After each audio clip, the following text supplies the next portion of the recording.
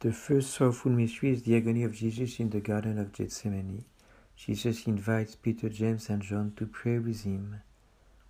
Jesus has always accepted the will of the Father. I offer my life as the Father commands me.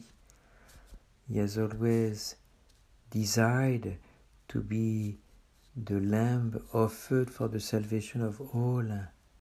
Even if his human nature, like any human nature, looks at death as a violence, and even for him, because he's immaculate, because of the perfection of this human nature, it implies an extreme violence.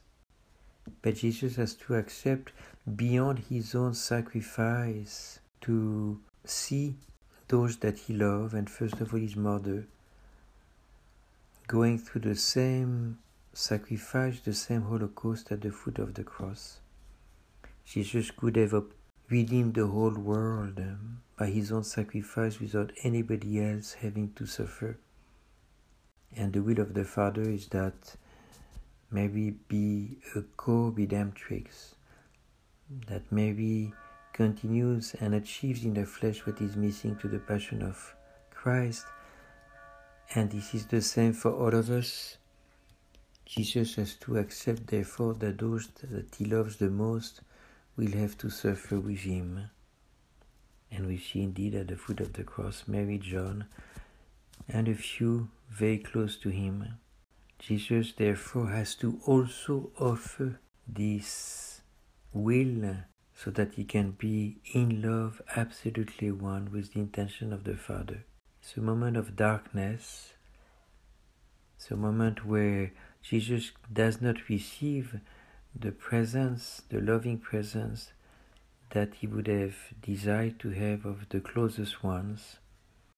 And it should be always a reminder for us that somehow the agony of Christ continues always.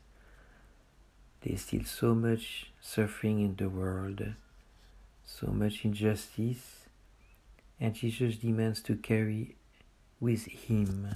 He demands to be those who pray, who intercede, so that the will of the Father would be perfectly accepted by all those who suffer, so that no suffering be lost, but be really at the service of the glory of God, at the service of our salvation. Second sorrowful mystery, the scourging at the pillar, and Jesus is crowned with a crown of thorns. Jesus never wanted to be received as a king according to the ways of the world, because he came to be a king of peace, a king of love, a king of mercy, not a king of power. And he told us that his kingdom is not from this world, and nevertheless that he has received all authority from his Father, and especially the authority of judgment, which belongs to the king. But he accepts this authority to be ridiculed. This is your king. The words of Pilate can only scandalize the priests, the Pharisees, when Pilate presents to them a king which is so disfigured. It's because Christ has always chosen poverty to be among us. He wants this authority to be exercised in a hidden little way, where he manifested with the washing of the feet. He has chosen for his humanity to be scourged, to be disfigured, to have no means of attraction, no beauty anymore, in order that for us to discover the real beauty, the real goodness of Christ, which we can only discover from within. Jesus doesn't want to seduce us. He wants us, out of love, to get to know his heart, to get through his heart to know the heart of his Father. And that's something that we have to see by experience. Very often suffering, disfiguration, woundedness comes into our life in a certain way, hiding to some the pearls that is in our heart, but also helping others discover this pearl and find there the treasure that we cannot show to everybody. It is Saint Augustine who says that God loves to hide his masterpiece, and the masterpiece is really the heart of Jesus, hidden behind this disfigured humanity. Jesus carries his cross and presents himself not only as condemned like a criminal, but also presents himself in weakness. On the way of the cross, he will fall 3 times, because the mediation of Jesus demands that he accepts to carry all our disfigurations, all our weaknesses, too heavy for human nature. The choice of Jesus to be a savior, saving us by choosing to be lower than us. We had a beautiful prefiguration in this encounter between Jesus and the woman caught in adultery. He wanted to be lower than all those so-called just, righteous people, and wanted to be at the same level, to be even lower than the sinner. It is with the same intention that Jesus washed the feet of his disciples, to show them that the authority that would be given to them could only be an authority of love and of mercy, demanding that they accept themselves to be channeled and therefore to receive and to depend on this loving mercy coming from God. On the way of the cross, Jesus accepts the help of Simon of Cyrene, give him this privilege to be one with him in carrying the cross. It's a reminder that all of us are called at different moments of our life to carry with Jesus, to be those Simons of Cyrene who, by helping, giving more of our time, giving more of our strength, helping those who suffer, those who are weak, those who are wounded, it is in fact carrying the cross not only with them, but with Christ. So let us ask during this mystery Our Lady to help us recognize Christ disfigured in his members, and have this charity, this docility to the Holy Spirit to come and carry with them. Jesus dies on the cross. Everything is achieved. The scripture is fulfilled. Jesus has achieved his mission, what he was sent for, to reveal the Father and to give us the means to live as beloved Son.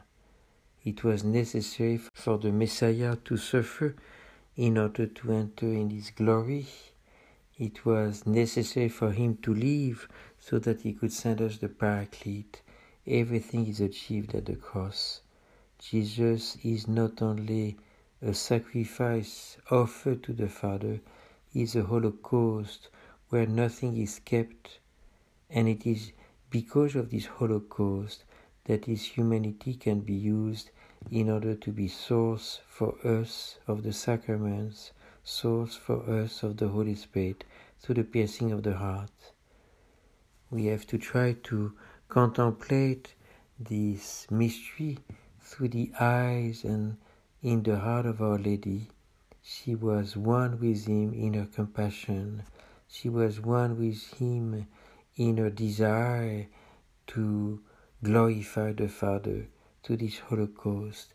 She was one with him in her desire to bring salvation to all men, and she accepted to go in her own compassion through the whole mystery of the death of her Son, leading her in poverty and in obedience to accept to become the mother of John and then the mother of the whole of the Church. The mystery of the cross is in fact a victory. Christ has achieved his mission, Christ has revealed his Father. Christ is victorious over death and over sin, and has entrusted to his mother this motherhood, this extension of her motherhood over all his members. The mystery of the sepulchre, when the body of Christ is laying in the tomb, is really the dawn of the resurrection. The Church tells us that the soul of Christ descended to the dead in order to free the just, those who had been living in a state of grace, in order to free them and bring them to glory. After the violence of the cross, it is really a time for Our Lady. She was sustained by hope at the foot of the cross, and now she can let this hope be totally lived in peace. She anticipates the mystery of the resurrection in silence. We know that the mystery of the sepulchre was not lived properly by Mary Magdalene. She was agitated and willing to prepare ointments during the Sabbath to go back to the tomb. Our Lady silently contemplates the offering of Christ, this division between the soul and the body which remains, but at the service of a greater fruitfulness. She is one with the soul of Jesus descending to the dead, moved by the Holy Spirit. And while the scripture were announcing a time in the sepulchre which would be 3 days, it is shorter, 2 nights and 1 day, like a haste. It is really a time where the whole hope of the Church is in the heart of Our Lady, where the victory of Christ is fully lived by her on behalf of the whole of the Church. It's again the great moment where Mary can prepare herself in her heart, in her intelligence, to welcome Christ resurrected from the dead. So it's already nearly glorious in the heart of Our Lady, nearly joyful. After the terrible sorrows of the cross, it's already by anticipation the joy of the resurrection. I think it's important for us because the Church in the same time will have to live the violence of the cross. No servant is greater than his master. But it should always be lived in this hope, allowing us to always anticipate the victory. The resurrection takes place in darkness, but somehow there's already a light in the heart of Our Lady. She knows, she hopes, she desires, and that's the mystery of the Church coming closer and closer to the end, waiting for the return of Christ. It is really a mystery of patient waiting, but also of great expectation.